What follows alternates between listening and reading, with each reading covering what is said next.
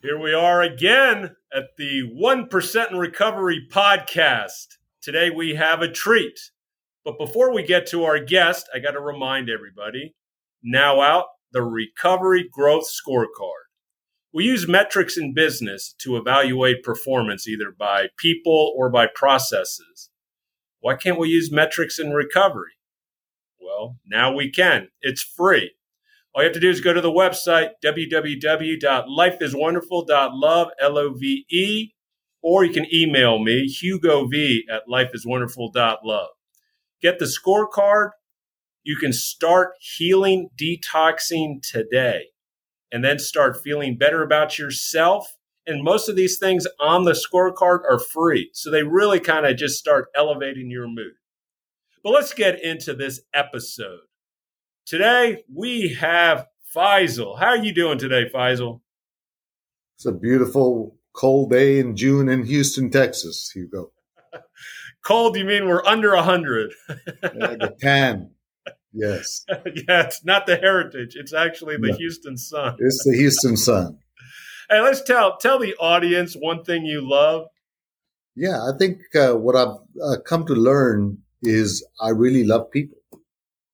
I really enjoy people. I'm an extreme extrovert, and a lot of the joy I get is from meeting people and having relationships with family and friends. So it's an interesting question. And I said, no, I think that would be the one thing, people. Yeah, because that's the thing. I mean, once we're in our addiction, we isolate so much. And then we get into recovery, and recovery is just about connections. And I agree with you. The more you want to get out of recovery, go to meetings, go to conferences, go to retreats, or just hang out. Call somebody up, have lunch. I mean, isn't that what you think that's a key ingredient to your recovery? Just reaching out and meeting more and more people. I think as I look at the 12 steps, it could be boiled down to pick up the phone or talk to somebody. Whatever. What's the third step? How do you turn your life and your will over? Well, pick up the phone and call Hugo and say, hey, bro, I got this thing going on. You just turned it over. You want to get rid of a resentment? Go talk to somebody about it. You want 11th step? You want to pray, meditate? Talk to God, whoever she is. It really is. I think, and all the things that block us from being authentic, right? A lot of that is cultural and environmental for me. Right. And I think also not only when you're struggling, but reach out when you actually have good news. Oh, absolutely, man. I mean, just keep reaching out. But, I must also say this. That's really easy for me because I'm an extrovert. And I totally realize that that's not easy for people who are introverts and who are shy and who have not had positive reaffirmation. So I also don't want to I think it's worth a lot more for the people who reach out that don't feel like reaching out because they're really fighting against their self and doing it. For me, it's really easy. Okay. Well, let's get into question number one. Right. You're from Pakistan. That's grew right. up Muslim. It's not like we always say, oh, the 12 steps are a spiritual program. But there is a Christian slant to it. You cannot read the big book. You cannot go to a meeting and you're saying the Lord's Prayer. And I've heard this because I've heard this from whether it's Muslims, whether it's Jewish people, or people who are atheists and going, well, there seems to be a Christian almost influence on it. Since you come from a non-Christian background, and I know, because you obviously went to different schools and, just coming in, you've had a little more exposure. What can you say either about that, about the 12 steps, recovery, about, really being spiritual and accepting, or how well do you feel that they accept really outside Christianity, as well as really kind of push more of a spiritual program? Yeah, that's a very good question. And so this is, again, very specific to me. My experience is when your ass is on fire, you're about to lose your family, your life, and your kids. I'll fucking take on whatever religion you go. I really will.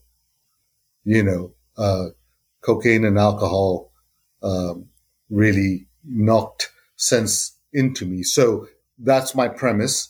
And I totally agree with you that there is a overtone of, Christian basics. But just because it's Christian basics, it doesn't mean that it's not Hindu basics. It's not Muslim basics. It's not Unitarian basics. It's not Jewish basics.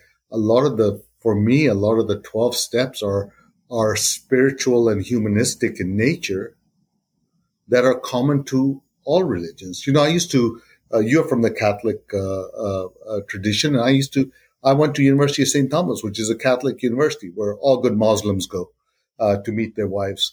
So I used to just tease them, the Basilian fathers, over confession and this and that. And I would and guess what? Part of a part of our fourth and fifth step is confessing. And as I did this, I realized that the Hindus have been doing this for over 15,000 years. The Muslims have to confess their wrongs to somebody before they go to Mecca. The Jews have to atone and ask for forgiveness before doing the Aliyah, I believe. And so once you break it down, it does have a commonality, but I must also say that yes, we do need to make sure that the rooms of AA are open to all people, not just Christian overtones or Hindu overtones or Mohammedan overtones. You know, I sit there and I'm, you go, well, why can't I say Jesus Christ is my Savior and Lord? I'm like, no, absolutely, you can say that. But however, you're cutting out the rest of us. But basically what you're saying is that if Jesus Christ is not your Lord and Savior, you're not saved. And the beauty about sobriety is about acceptance and accepting everybody, right? And that's why I don't sit there and shout Allahu Akbar in the middle of a meeting, because there might be some poor guy from the military who has some, been to Iraq and stuff and is going to be traumatized by it. PTSD. Yes. Yeah, I mean, we're not joking. It joking. was started by Faisal. He shouted Allahu Akbar. I'm not going to that meeting at Hugo. There's some damn Muslims in there. Well, I'm also in the gambling 12-step program, but they end the meeting. They pretty much just start the meeting and they end it with the serenity prayer, which has a different kind of slant because the serenity prayer is very universal. You can't really push that on any specific religion. That's what makes the serenity prayer, which is also the basis of, anything alcohol or drug-based programs, that the serenity prayer really just focuses on, hey, just focus on what you can do. Stop worrying about others. So this is interesting, right? So a little sidebar. So I was asked to do a Zoom AA meeting in Tehran, Iran, and tell my story. Now, if I had started with Jesus Christ as my Lord and Savior and the Lord's Prayer, I would have lost 90% and the mullahs would have shut it down. The mullahs allowed AA into Tehran because they had such a huge drug problem with their youth. And by the way, the mullahs allowed the AA in 2 years before the Second Baptist allowed it. Just in context. So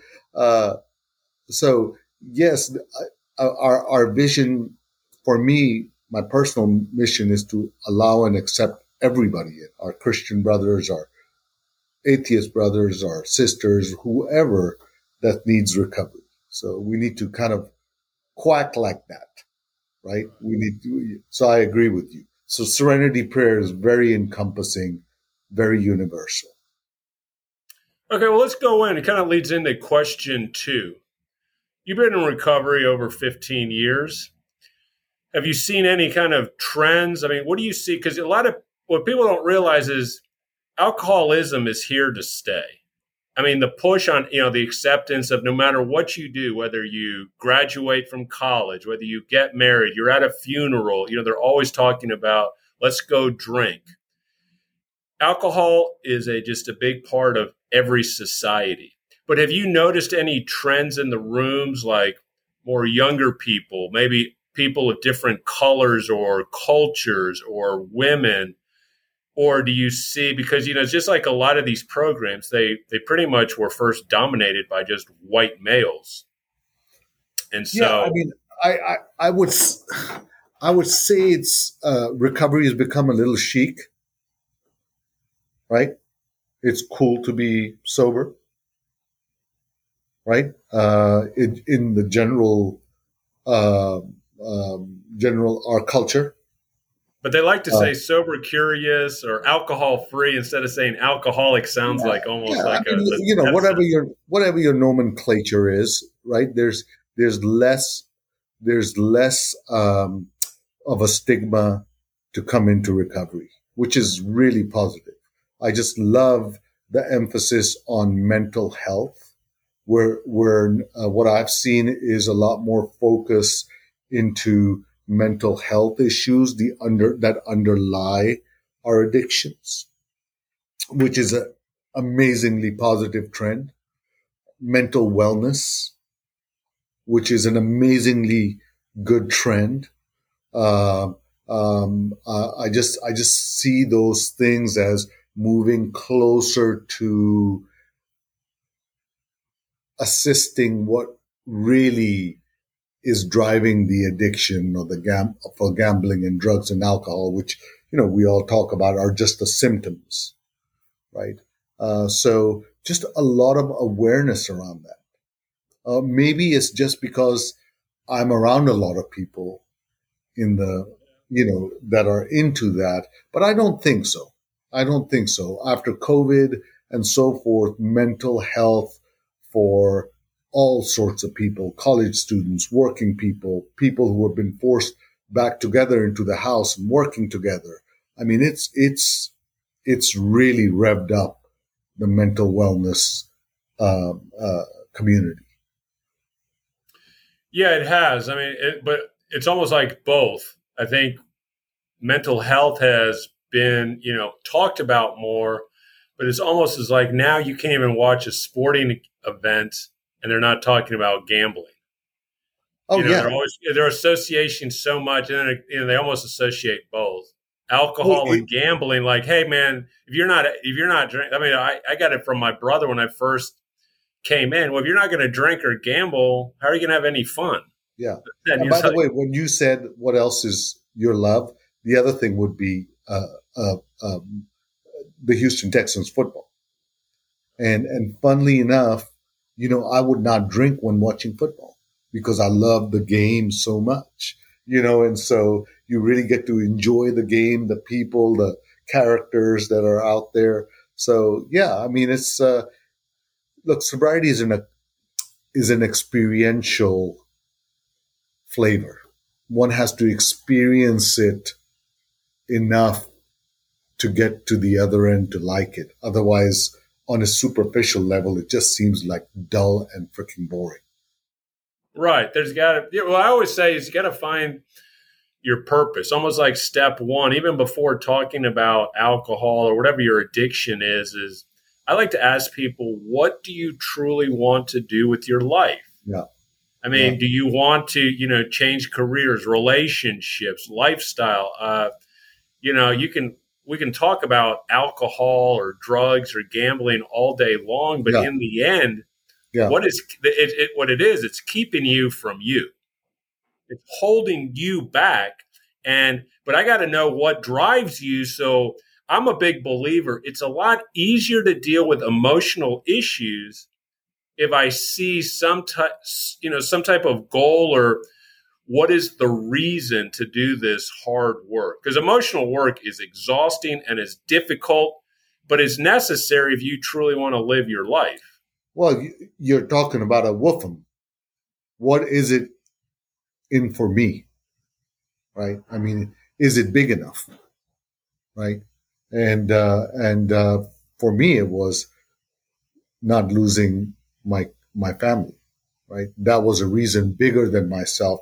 And I agree with you. I think if we do a deep enough fourth and fifth step, we'll come to what is it that's really shaking the tree of addiction, or the tree of Hugo. And for me, those are two things, which is what I found is that fear that I will not reach my potential because I have had so much invested in me by my parents and schooling and so forth. And then not being enough, and that there won't be enough. If I don't get mine, there won't be enough. And so, those are the two big fears that shake Faisal, right? I think that's a common theme once we get down to all humans. Right. Well, that leads us into question 3. I mean, you do a lot in recovery. Do you have suggestions? I think twofold. One, for the person who kind of just walks in, what is kind of necessary kind of early on? And then the other one is if someone's kind of gotten stuck, let's say, in 4 and 5, or maybe with 3, or maybe with 6 and 7 on some, any suggestions that could really kind of like jumpstart their recovery, or just start? Yeah. Well, I'll go with just my experience, right? And so my experience is, if you're coming in fresh, is I hope you have screwed up well enough for the shame and the guilt to be just dripping off of you. I hope the pain is huge. And I am so grateful. I am so grateful for the pain that not only got me into the rooms, but cracked open a space where I could actually listen to what Hugo was saying rather than go, what the fuck do you know, Hugo? Don't you know who I am? Why would I listen to you? That type of stuff, right? And then on the steps, I always recommend go talk to 4 or 5 people about the issue du jour that you're having, or the issue of the moment, or the time of the day, whatever it is, whether it's the 3rd step, 4th step, 5th step. Go talk to 4 or 5 people that you feel that you respect in a meeting and say, would you share with me what your experience is? And AA is a beautiful opportunity of free consultants whose only agenda, you can see through their eyes what they've been through, and then you can take and leave what you want, and cultivate your own 3rd step, or your own specific 5th and 6th or 7th step. Go talk to 4 or 5 people. Ask them to tell you about their experience with it. I think that's where the magic happens, right? When the dialogue begins, when you get inquisitive, when you're willing to listen to somebody, when I am willing to listen to somebody. Because when I find this very unique, that when we share our experience, we're talking about our only truth, right? Because I've experienced it, that is my truth. My opinion is not, what I think about the Middle East politics is just my opinion. It's not the truth. But what happened to me and what I did and what it resulted in is my truth. And I think that's why the gravitas is so great when we share our experience. And that's why I think, when somebody starts expressing their opinion, I'm already out. When I start expressing my opinion, I'm already saying, be quiet, Faisal. So that would be my thing, is go talk to a few people, that you relate to, that you respect. Find out how they got through. Yeah, I think you said two things that are very important. Number one, it's almost when you kind of come into the rooms, walk into your pain instead of doing what we all did in our addictions, always run away from our pain. Because if we start to walk into the pain, then it goes into the second most, what I feel is a second very important thing you said is almost own your story. You talked about, this is my truth, but I also believe is just own your story. It doesn't matter whatever legal relationship, family, whatever your story is, it's still your story. You cannot change your story. Because like you said before, acceptance. And I think, we have to accept ourselves. We have to accept all the good and bad things that have happened to us, own it. It has. And then it allows us, and that's the beauty of the steps. It allows us then to change whatever destiny we want and not make it kind of something future, some dream. It becomes reality. Like you spoke about, like, what is your goal? What do you want to achieve, right? And so in order to get to B, first I got to know where A is. Where am I? So that I can direct a path to B. And what you're talking about in AA and what the steps allow me to do is own where I'm at, who I am, how I have behaved, the positive and the negative virtues that I have. Right? I got you. All right, so we've come to the end of the 3 questions. You got any one last piece of wisdom before we conclude? No, man. It's it's a short life, right?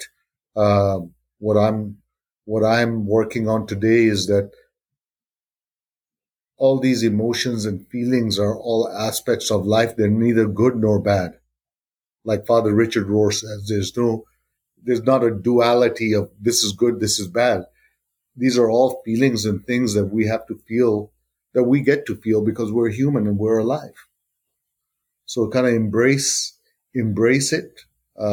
Try not to label, for me, good and bad. What I thought was so bad, which is losing my family, was the best thing that ever happened to me and my family. Exactly. So. All right, there we go. We appreciate the time, the thoughts, the experience. And with that, we are going to conclude this episode of the 1% in Recovery podcast. Till next time.